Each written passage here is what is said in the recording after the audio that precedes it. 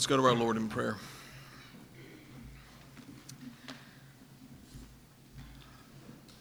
Our holy, eternal, righteous, immutable Father, we bless you in the highest this night. And with what joy, Lord, do we sing that behind a frowning providence you hide a smiling face. And that we are therefore not to judge you by feeble sense. And yet, Father, we confess that is a lesson that we're always seeming to have to learn. But Lord, we pray that as we open your word tonight, to hear afresh, to hear anew the truth of your absolute sovereignty, working in the way of providence, governing all the affairs of our lives, and doing so to that end which is our final good in Christ Jesus our Lord. Your promise of your divine word that we will be considering in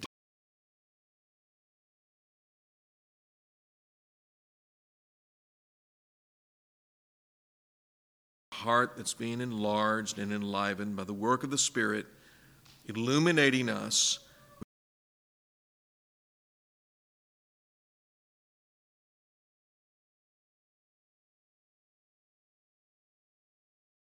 We love so very much.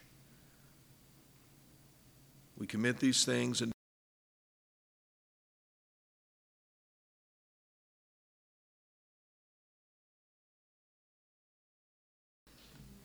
amen. I'll invite you to take the Word of God this evening and let's open up to Romans chapter 8. Romans chapter 8.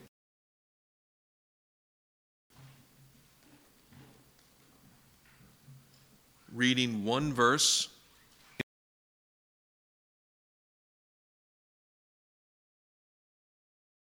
A verse of Scripture that is very familiar, and I dare say, so familiar, knowing that we're going to unpack this promise tonight, you might be tempted to yawn with indifference. You might tend to have a dullness in your own heart to say, well, I already know about this. Well, brothers and sisters, be careful not to do that. This is the Word of God. This is not the words of men. And so we trust the Lord that every time we open His Word, even when we do read those passages that we have read again and again and again, that the Holy Spirit will illuminate our understanding afresh to things that we have read, we've studied, we know, we've hid in our hearts, but yet we need to hear again. And for this passage in particular, what I'm burdened about is this is a promise of God that at the beginning of every new year, we need to hear this again. Because we don't know what's coming down the road in 2024. But God does.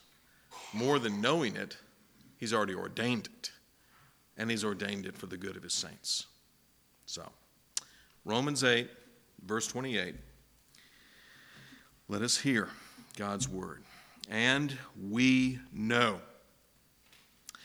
that for those who love God, all things work together for good for those who are called according to His purpose.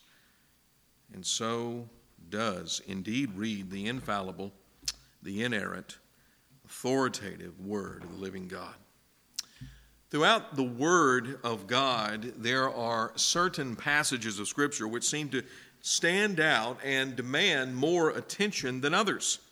This doesn't mean that they are more inspired than the rest of the Bible. Never means that. The truth is these verses are part of a larger context, but they are often cited in isolation as proclaiming one great singular truth and promise, which brings an overarching encouragement to God's saints at any given time. Martin Luther would describe such verses in the Bible as the Bible in miniature. These little Bibles, if you will, would include such texts of Holy Scripture like Proverbs chapter 3, verses 5 and 6. Trust in the Lord with all your heart. Lean not on your own understanding. In all your ways acknowledge him, and he will make straight your paths. There's also Isaiah 40 and verse 31. But they who wait for the Lord shall renew their strength. They shall mount up with wings like eagles. They shall run and not be weary. They shall walk and not faint. In addition to these examples, we could certainly cite 2 Corinthians 5:17. Therefore, if anyone is in Christ, he is a new creation. The old has passed away. Behold, all has become new. And finally, the all-time and most quoted of these little Bibles is John 3:16. For God so loved the world that he gave his only Son, that whoever believes in him should not perish, but have eternal life. Now, it must be admitted that there is a danger in quoting these verses in an isolated fashion. When we pull certain passages of Scripture from their larger context, we always run the risk of misinterpreting and misapplying the verse. The aforementioned John 3:16 is a good example of this.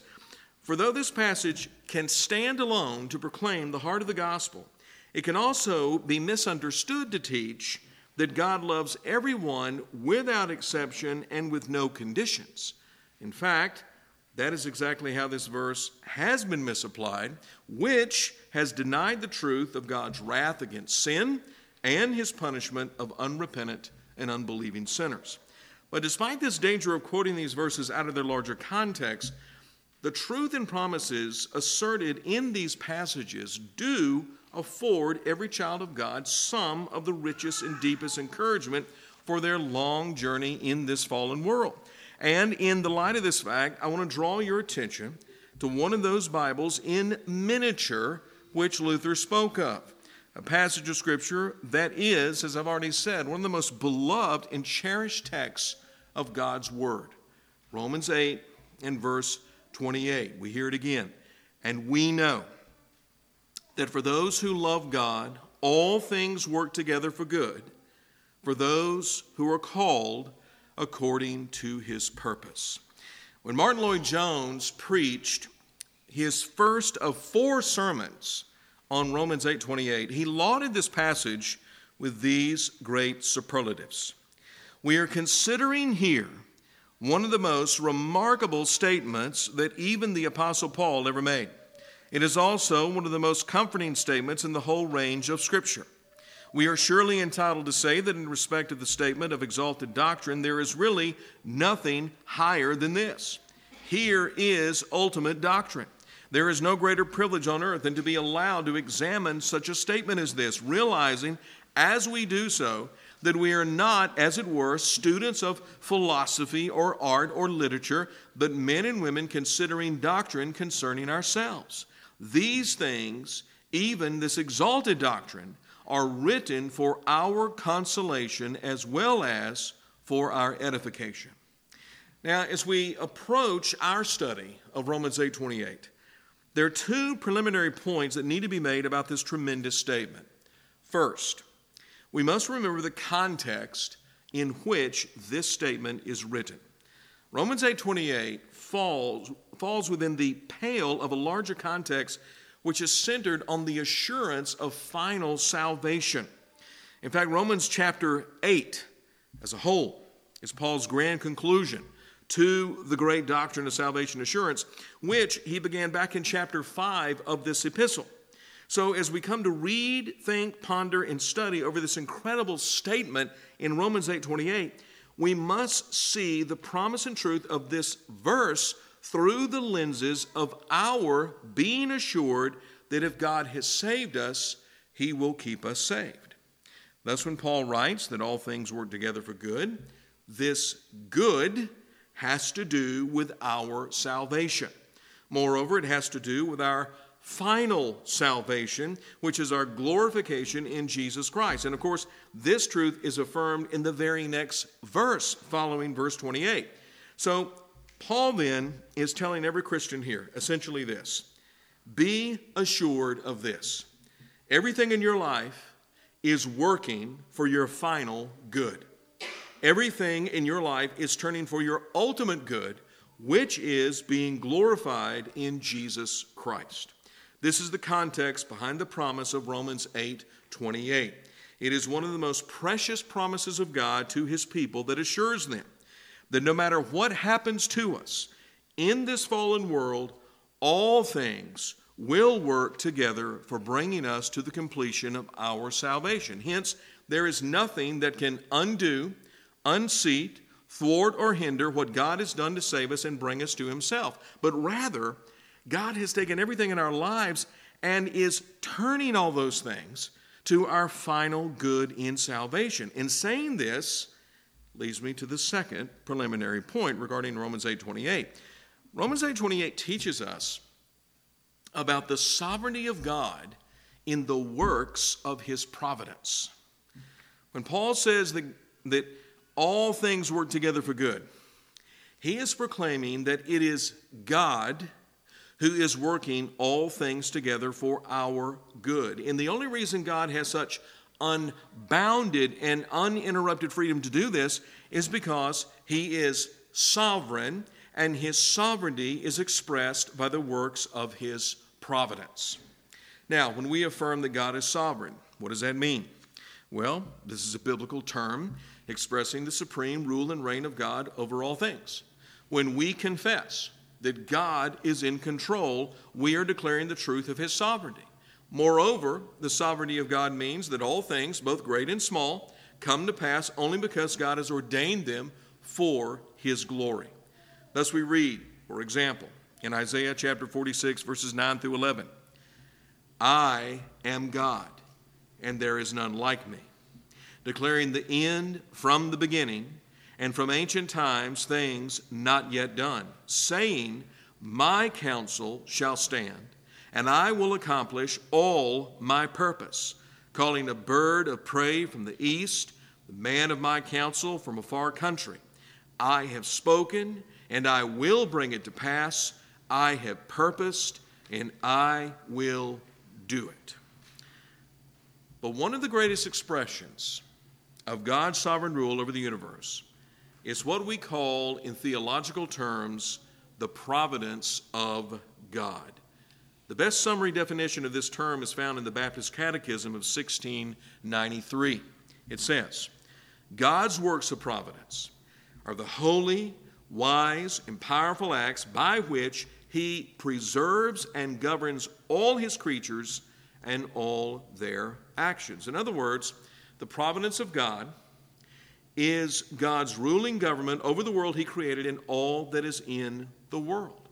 From the movement of nations to the falling of a sparrow from its nest. Nothing, therefore, is outside of God's rule and reign in the universe. There are, as R.C. Sproul would famously say, no maverick molecules zipping in the cosmos, free of God's sovereign rule. No, God governs and rules all things in all his universe. So then, when we read in Romans 8:28 that for those who love God, all things work together for good, we must understand that behind this glorious and breathtaking promise is a God who rules and reigns over everything in the world he created. We must see Romans 8:28 as simply another biblical affirmation to God's absolute sovereignty as expressed through the works of his providence. God is so controlling every event and detail in the lives of his people that he is turning them all to the good of his people, to the completion of their salvation. Now, understanding the context behind Romans 8:28, which is the assurance of final salvation, ending in glorification, and then, of course, understanding the great theological truth of God's sovereignty and providence, which dominates this verse, the primary point of this great promise can be summarized in this way. God is overruling all things in such a manner that they turn out for the good and benefit of his people, completing their salvation. Let's read that again. God is overruling all things in such a manner that they turn out for the good and benefit of his people, completing their salvation. This is what Romans 8:28 is all about. This is the great propositional truth of this verse.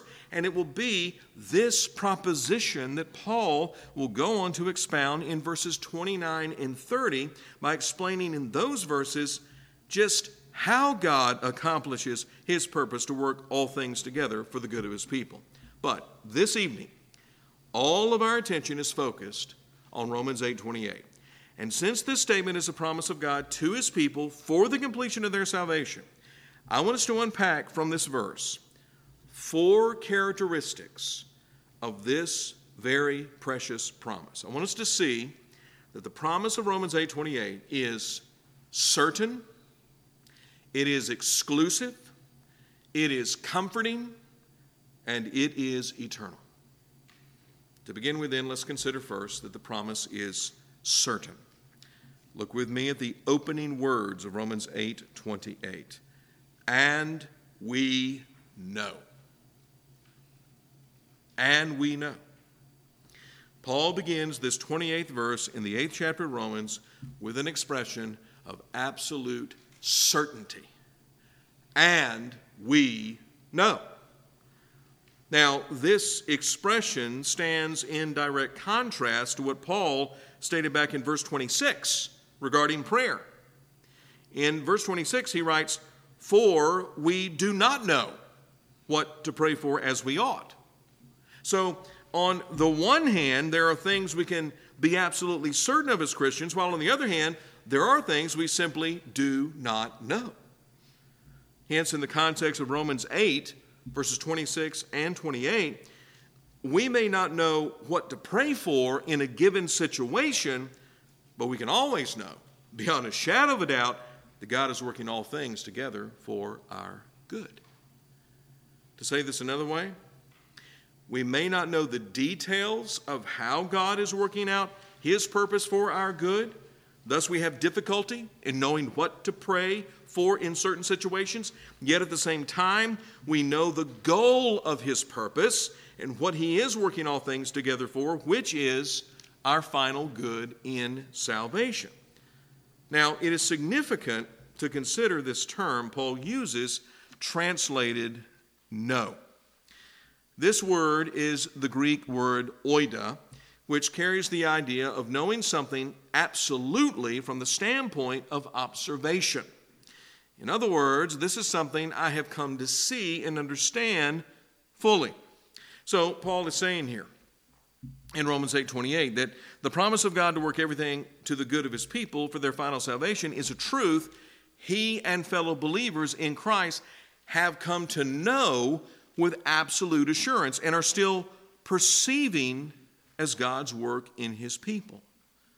But it might be asked, what would bring Paul and other Christians to such a knowledge of certainty that God is working all things together for their final good in salvation? Well, this question can be answered in 3 different ways. First, there are the promises of the Bible which point to this work of God. For instance, there is Psalm 37, verses 23 and 24. The steps of a man are established by the Lord. When he delights in his way, though he fall, he shall not be cast headlong, for the Lord upholds his hand. There's also Isaiah 43, verses 1 and 2. But now thus says the Lord, he who created you, O Jacob, he who formed you, O Israel, fear not, for I have redeemed you. I have called you by name, you are mine. When you pass through the waters, I will be with you, and through the rivers, they shall not overwhelm you. When you walk through fire, you shall not be burned, and the flame shall not consume you.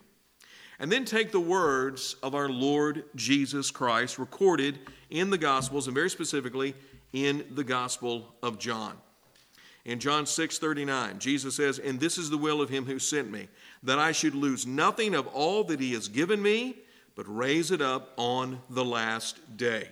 And then John 10:27 and 28, "My sheep hear my voice, and I know them, and they follow me.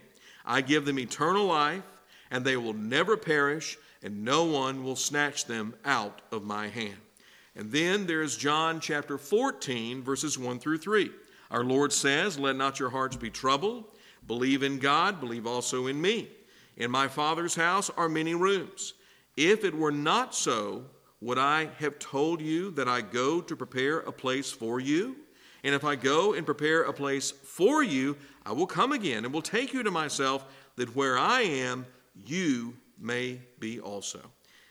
By such precious promises that God has made in his word to keep his people, no matter what happens to them in this world, it is no wonder that Paul can assert in Romans 8:28 a conviction and confidence that God is working all things for the good of his people. The rest of the Bible affirms this blessed truth. But not only are there promises of the Bible which point to this work of God, there is also the experiences of the saints recorded in the Bible. There is Jacob and Joseph, Job, David, Isaiah, Jeremiah, and Daniel, all of whom suffered great things, and yet God turned all their circumstances to the good for bringing them to glory. I think particularly of Joseph, whose life is recorded in Genesis chapter 37 through 50. Here was a godly man who saw both great blessing and terrible suffering, but through it all, he understood that God is sovereign and God is working all things together for the good of his people. In the crystallizing statement of this understanding, recorded in Genesis chapter 50, verse 20, Joseph said to his wicked brothers who did so much harm to him, "As for you, you meant evil against me, but God meant it," and the "it" is the antecedent of evil, God meant it for good, to bring it about that many people should be kept alive as they are today. So then, by such passages like this in God's Word, it is again no wonder that Paul can say with all believers in Christ that we know God is working all things together for the good and benefit of his people. On the one hand, we have God's promises in Scripture which bring us this assurance. On the other hand, we have the recorded experiences of God's saints which prove the reality of this work of God's providence. But not only does our certainty of this promise come from what we read in the Bible, we're also certain that God is working all things for the good of his people by virtue of our own personal experience. In fact, it would be right to say that it was more from this aspect that Paul was writing these words, "we know." These words are very personal and practical. Paul was not writing this sitting in some ivory tower detached from the real world composing a great theological treatise. Paul's interest was always primarily pastoral. He was writing to these Christians in Rome in order to help them with their problems, with their struggles. In other words, he wrote these great theological truths to equip and edify these saints in the most practical sense. So he affirms from personal experience the glory and truth of this promise. And we know from the experience of our own lives that for those who love God, all things work together for good. Now, at this point, let's get very personal and ask ourselves, do we know firsthand the work of God turning the events of our life into good for our salvation? Look, for example, at the trials and tribulations of your life. Have the things you suffered brought you closer to God? Has your trials driven you to seek God more in prayer and to be more deeply in his word? Have you grown to love God more through the adversities you have experienced? Has your faith in Jesus Christ become more sweeter and stronger by consequence of your trials? Beloved, if you can answer yes to these kinds of questions, then your life is only proving the certainty of this glorious promise in Romans 8:28. You see, not only does God assure us of this promise by what he's given us in his word, but he also assures us of this promise by what he is actually working experientially, personally, in our lives. Every true believer in Christ, therefore, should be able to say with Paul, and we know that for those who love God, all things work together for good. This promise is certain. It is certain. But not only is the promise of Romans 8:28 certain, let us notice in the second place, the promise is exclusive. It is exclusive. Look at who God is working all things together for their good. And we know that for those who love God, all things work together for good, for those who are called. Now, let's be perfectly plain and clear about this. God is not working all things for the good of everyone without exception. This is not a promise for the world. It's not a promise for the world. It is only and exclusively a promise for those who love God, who are those that are called. In other words, this promise is for Christians only. For Christians only. This is a most exclusive promise. Now, what should grab our attention is the way in which Paul describes Christians in this verse. A true Christian, a genuine believer in Christ, is someone who loves God and is called. They love God and they are called. These are the only two recipients of this blessed promise, those who love God and those who are called. Let's dig into this a little more. In the first place, according to Romans 8:28, God is working all things together for the good of those who love him. Those who love him. God is not working all things together for the good of those who merely believe in him, but only for those who love him. There are plenty of people in the world who believe in God, but they have no love for God. They have no love for God. Why, according to James 2:19, even the demons in hell believe in God, but they have no love for God. Indeed, they hate him with an utter hatred. So it is very significant for Paul to qualify who the recipients of this promise are as those who love God. Now, affirming this raises the obvious question: what does it mean to love God? I would say this is a very important question, not simply from the standpoint of interpreting Romans 8:28, but also as a matter of testing ourselves who claim to be Christians and thus claim to be lovers of God. There are several facets and manifestations of a genuine love for God that can be drawn from the Bible. First, love for God longs for personal communion with God. We see this in the words of the psalmist: as the deer pants for flowing streams, so pants my soul for you, O God. My soul thirsts for the living God. And again in Psalm 73 and verse 25, whom have I in heaven but you? And there is nothing on earth that I desire besides you. Second, love for God trusts in his power to protect his own. In Psalm 31 and verse 23, David admonished God's people, love the Lord, all you his saints. The Lord preserves the faithful. Third, love for God is sensitive to God's will and his honor. When God is blasphemed, when God is repudiated or in any way dishonored, his faithful children, out of love for him, suffer pain on his behalf. We see this in David, who so identified himself with the Lord that he could say in Psalm 69 verse 9, for zeal for your house has consumed me, and the reproaches of those who reproach you have fallen on me. Love for God is sensitive to God's will and his honor. Fourth, Love for God loves the things that God loves. Love for God loves the things that God loves. One example of this expression of loving God is how his true people love his divine word. They savor, they hunger, they thirst for God's word out of love for God. And there are many examples of this. In Psalm 119, here's just a sample. The psalmist says, "The law of your mouth is better to me than thousands of gold and silver pieces. Oh, how I love your law. It is my meditation all the day.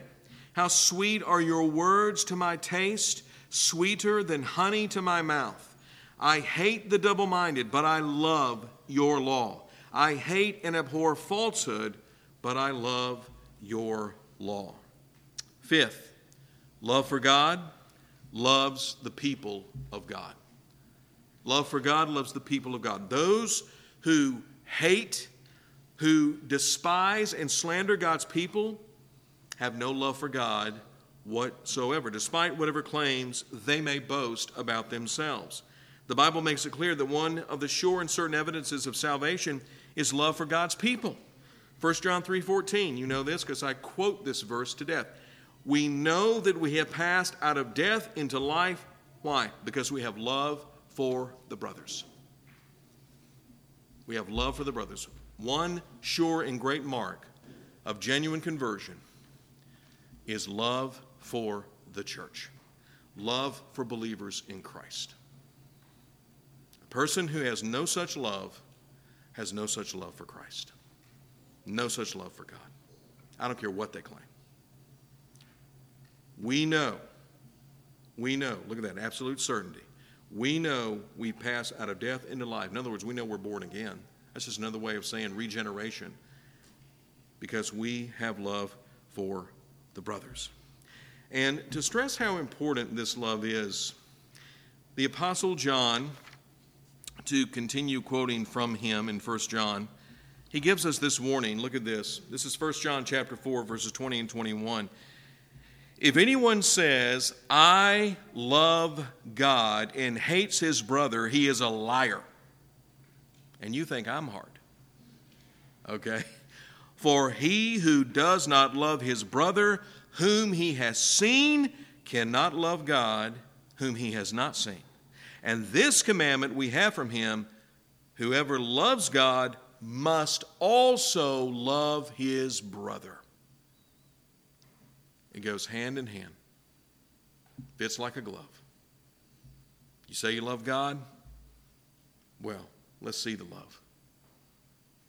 Do you love the church? Do you love the church? 6, love for God hates what God hates. If we love God, we cannot tolerate those things that God hates, which is namely sin. This means that we cannot tolerate it in ourselves, nor can we put up with it even in others. Listen to the words of the English Puritan Thomas Watson on this point. He that loves God will have nothing to do with sin unless to give battle to it. Sin strikes not only at God's honor, but his being. Does he love his prince that harbors him who is a traitor to the crown? Is he a friend to God who loves that which God hates? The love of God and the love of sin cannot dwell together. A man cannot love health and love poison too. So one cannot love God and sin too. He who has any secret sin in his heart aloud is as far from loving God as heaven and earth are distant one from the other. Finally, love for God manifests itself supremely by obedience to God's commands. Our Lord Jesus Christ made this more plain than anyone recorded in the Word of God. Listen to the words of Christ. John chapter 14, verses 15 and 21. Jesus said, if you love me, you will keep my commandments. Whoever has my commandments and keeps them, he it is who loves me. And he who loves me will be loved by my Father, and I will love him and manifest myself to him. So let's ask ourselves at this moment, do we love God? Do we love God? We may believe in God, but do we love God? Do we long for his personal communion? Do we trust in his power to protect us? Are we sensitive to his will and honor? Do we love what he loves? Do we love his people? Do we hate what he hates? And do we strive in everything to be obedient to his commands? It is only to those who love God that all things work together for good. So, beloved, here we must test ourselves. Is this true of me? Remember, this is the supreme mark of a genuine Christian. But this is not the only description Paul gives of those for whom God is working all things for good. A Christian is not only someone who loves God, but they are also someone who is called. They are someone who is called. In fact, it is this term which explains why we would ever love God in the first place. Those who love God are those who have been called by God to salvation in Christ. You see, when Paul describes Christians as those who are called, he is referring to the saving, sovereign, effectual call of God to those he has chosen to save. This is a call which took place not because of our works, but because of God's own purpose and grace, which he gave us in Christ Jesus before the ages began. And it is important to recognize that this saving call of God to his elect is different from his general or outward call to all sinners everywhere by the preaching of the gospel. Explaining this distinction, listen again to Thomas Watson, and this is very well said. Watson wrote, "There is an outward call which is nothing else but God's blessed tender of grace in the gospel, his parlaying with sinners, when he invites them to come in and accept of mercy. Of this our Savior speaks. Many are called, but few are chosen.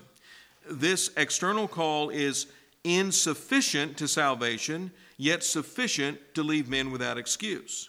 But there is an inward call when God wonderfully overpowers the heart and draws the will to embrace Christ.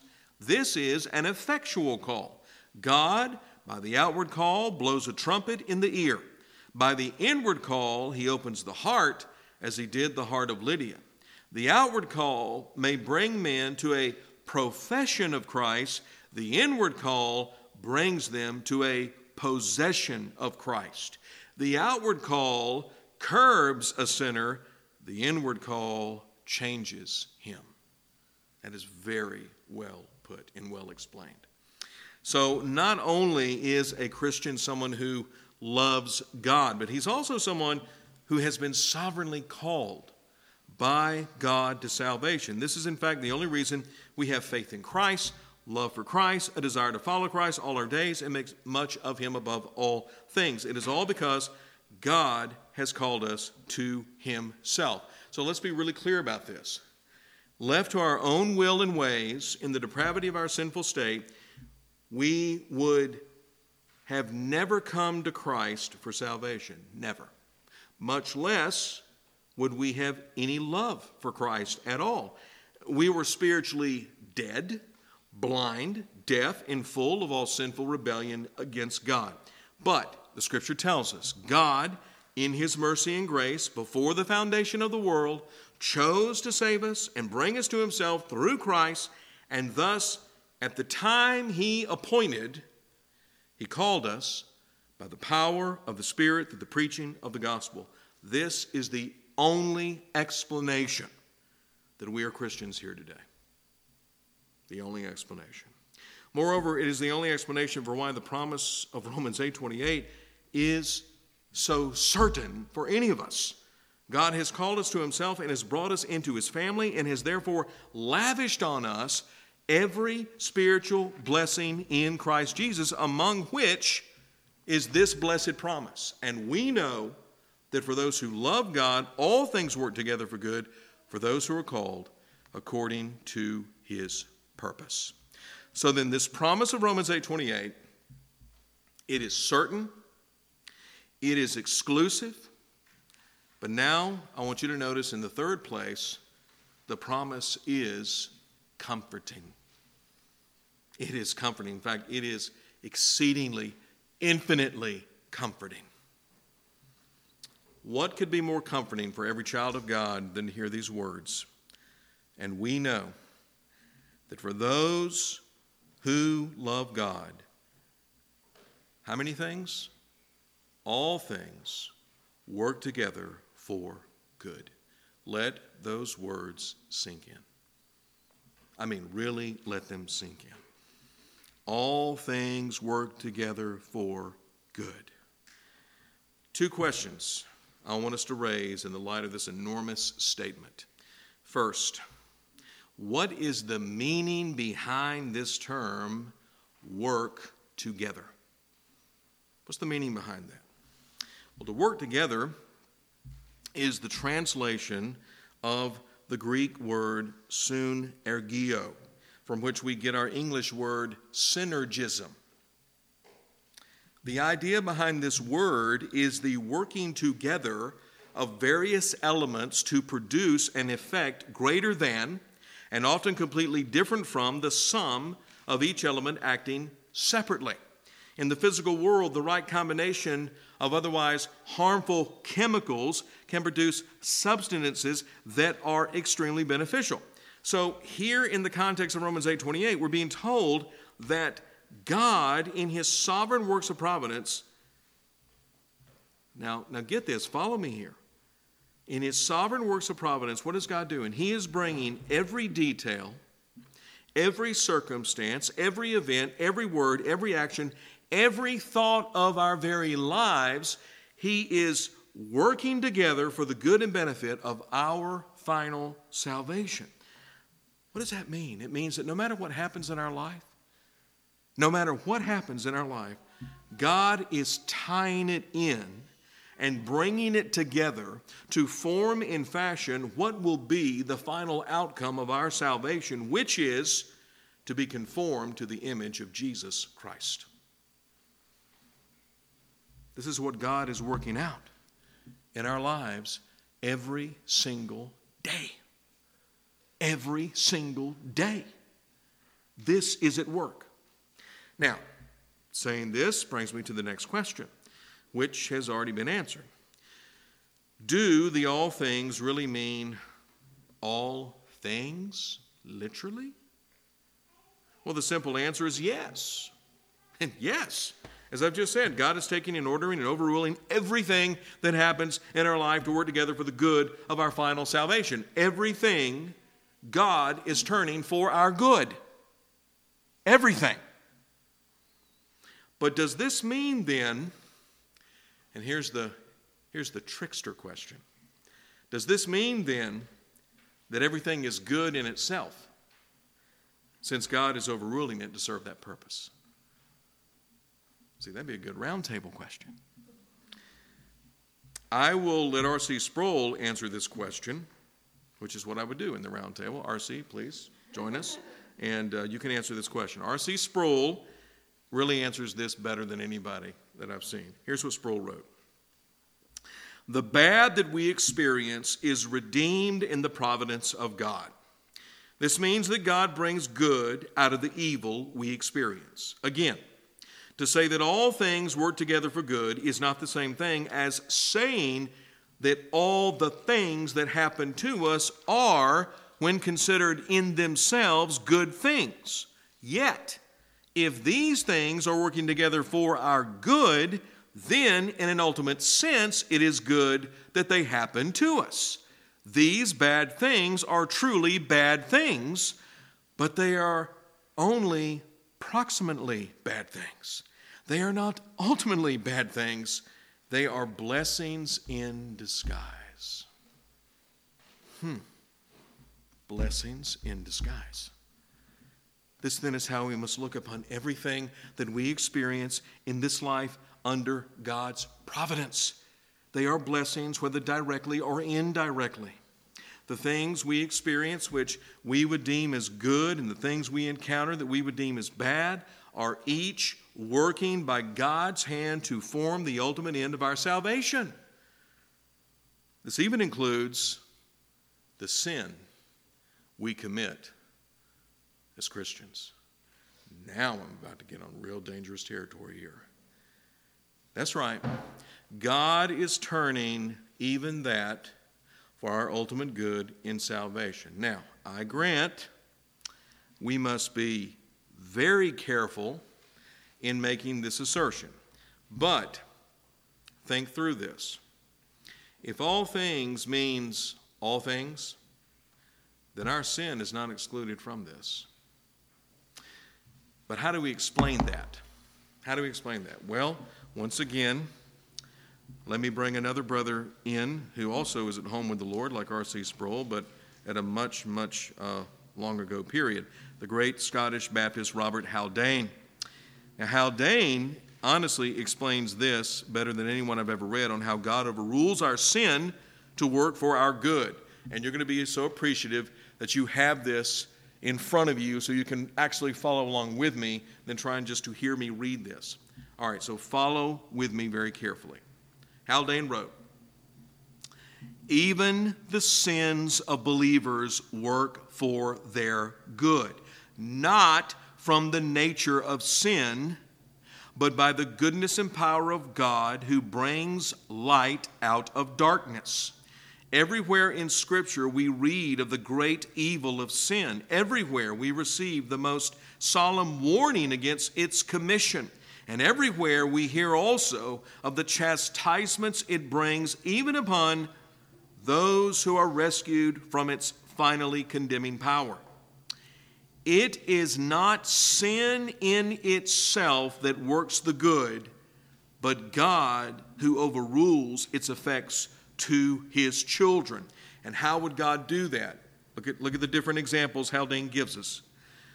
Showing them by the means of it what is in their hearts, as well as their entire dependence on himself, and the necessity of walking with him more closely. Their falls lead them to humiliation, to the acknowledgement of their weakness and depravity, to prayer for the guidance and overpowering influence of the Holy Spirit, to vigilance and caution against all carnal security, and to reliance on that righteousness provided for their appearance before God. That is so insightful. That is so insightful. I mean, let me just ask you this question. Is God's grace greater than our sin? Yes. Oh, yes, it is. What does Romans chapter 5 say? That where sin abounds, what does grace do? Grace abounds much more. So, is God greater than our sin? Yeah. Yes. So then, can God even take the disobedience of his children and even work that together for their final good in salvation? Absolutely. If he can't do that, then he's not God. And our faith is in vain. So, do not forget that. You see, this is a matter of remembering the greatness of who God is compared to everything else. Okay? So we need to be really, really clear always about that. Now, let me ask you this in the light of everything that I've just unpacked under this third point. What could be more comforting than this? What could be more comforting than this? To know that God is drawing all things in our life together to work out for us a good that will end up bringing us to real glorification. This means that there is nothing in our life, nothing, that is not without a glorious purpose. God is there behind it all, working those hurts. He's working those disappointments. He's working those failures. He's working that disobedience combined with the successes and triumphs, all of these things that make up our life in this world are being brought together by God's wisdom and power to one day place us in that perfect conformity to Jesus Christ. I can assure you, brothers and sisters, that on that great day, the day that the Apostle John speaks of in Revelation 7, when all the redeemed of God are around the throne and saying to the Lord, salvation belongs to our God who sits on the throne and to the Lamb. There is not going to be a single saint of God there from all of human history that is not going to be astonished and amazed that they made it. That they actually made it. Because you will look back, you will remember, and you will look back at your life before this moment in eternity, no longer in time, but in eternity, there in glory, and you're just going to be utterly and forever astonished at how great God really is, that He really did get you there. He really did preserve you to persevere, and you did. You crossed the finish line. But what do we see in Revelation 7:9? Who's getting all the glory? Who's getting all the credit? God. God is. God is. There will be no Arminians in heaven. Even the Arminians now will then be Calvinists. And they'll go, wow, to God alone be the glory. They were right. They were right. And of course, next to that, Baptists. So see, even R.C. Sproul now is going, man, they were right. They're right. No, side note, I'm kidding. Sort of kidding. But anyway, no, I am kidding. But just think, think about this. This is so incredible. This is so incredible that everything in your life from day in and day out, even the most mundane things, the things you just do and you don't even think about, God's tying it all together for your good. All together for your good. Because there's nothing that happens in your life that doesn't matter to God, because He has purposed all of it. He has planned all of it. He's ordained all of it. So it all matters to Him. Some of those things may not matter to you, but they all matter to Him, because He has ordained every bit of it. As David said in Psalm 139, every day of my life is already written in your book before they ever existed.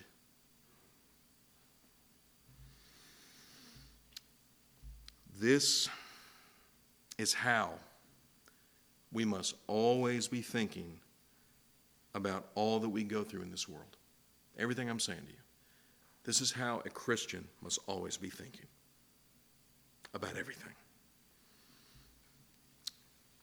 God loves His people so much that He will not let anything, okay, get this, He will not let anything we experience undermine His sovereign purpose to glorify us in Jesus Christ. In fact, this is how we need to talk to ourselves every day.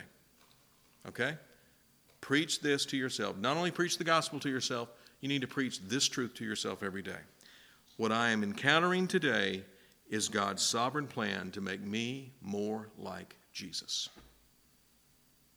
What I'm encountering today. Doesn't matter what it is. That is God's plan to make you more like His Son. Whatever it is. This is the good God is working all things together for His children to be more like Christ. And Paul, of course, clarifies this truth in Romans 8:29.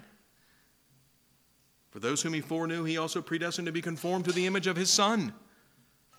And that little word "for" at the beginning of verse 29 is telling you He's not starting a new subject. He's just continuing the thought from the previous verse. The good is your perfect conformity to Christ. It's amazing. So, the promise of Romans 8:28.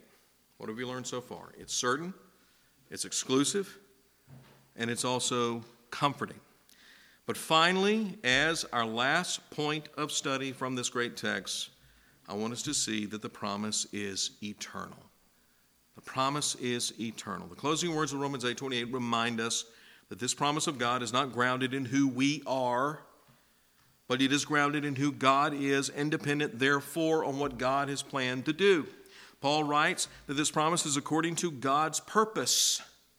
In other words, the only reason all things work together for good to those who love God and are called by God is because this has always been God's eternal purpose. You understand? This was not plan B. There's only been one purpose, and this is it. It's always been this from eternity. From eternity. Always has this been God's plan for all those he chose to save. From eternity. And that is the reason Paul goes on in verses 29 and 30 of Romans 8 to speak of our being predestined to glorification. This is a promise, therefore, that is eternal in its very nature. So when we think about Romans 8:28, let's be clear about four distinctive characteristics regarding this promise. It is certain, exclusive, comforting, and eternal. But in addition to what marks this promise of God, let me leave you briefly with three pertinent lessons which we should take home from this text. Although for all of you, you're taking home the entire sermon. All right, three lessons. Here we go. Number one, nothing happens in our life that God has not already ordained and is working for our good. There is no such thing as chance. There is no such thing as luck. No such thing as blind fate. That's the pagan's worldview. That is not the worldview of Scripture. That is not the truth and the reality of life in this world. Everything that occurs in our life is there for a reason, and the reason is God's purpose to make us more like Christ. Okay? Lesson number two. Romans 8:28 is the greatest source of our sanity during those hard seasons of suffering. We should never feel as if we're losing our minds over times of hardship, but we've all been there, haven't we? I don't know a Christian who hasn't felt as if they were losing their mind in a time of trial. Excuse me. If we are Christians, beloved, our only recourse when times get tough, our only recourse is the joy of knowing what God is ultimately doing in this trying circumstance. What does the Apostle James, what does he tell us by the inspiration of the Holy Spirit that we're to do when trials come? Count it all what? Joy. Count it all joy when you fall into various trials. Count it all joy. Well, where does this joy come from? It comes from the knowledge of God's promise that he's overruling this pain for my good. That's where the joy comes from, and we must remember that. Lastly, no matter what we face in this world, in pain or pleasure, God has promised to preserve us and keep us to the very end and carry us safely home. So no matter what, there is nothing in this life that will work ultimately to our ruin. Nothing. Nothing.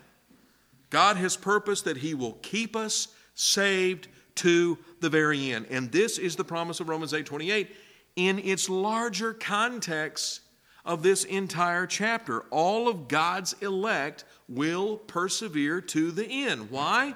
Because God has purposed from eternity to work all things together for the good of his people, which is, again, the finality of their salvation in Jesus Christ.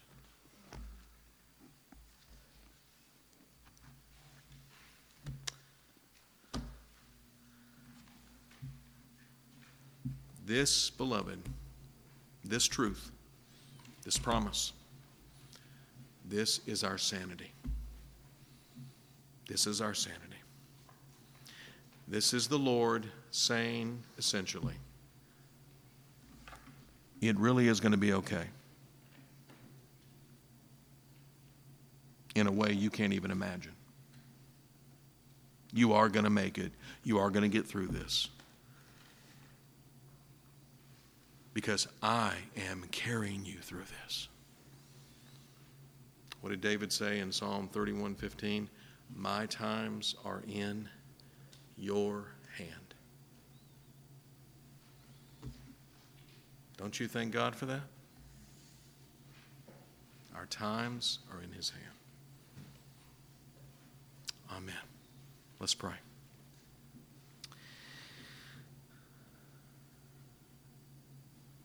Our gracious Holy Father, we thank you. And we will forever thank you, Lord, for the joy, the sanity, the solace of such an infinitely immeasurable, precious promise of purely divine origin, because it is your promise, Lord, to us as your people, that everything in our life, no matter what it is, you have brought it to pass in our lives to use as your instrument to fashion us, to shape us, to prune us, to conform us more and more from one degree of glory to the next into the image of your eternal Son, Jesus Christ our Lord. Holy Father, let us not forget this grand promise. Let us not, as we have been guilty of so many times, innumerable, of losing sight of this precious promise.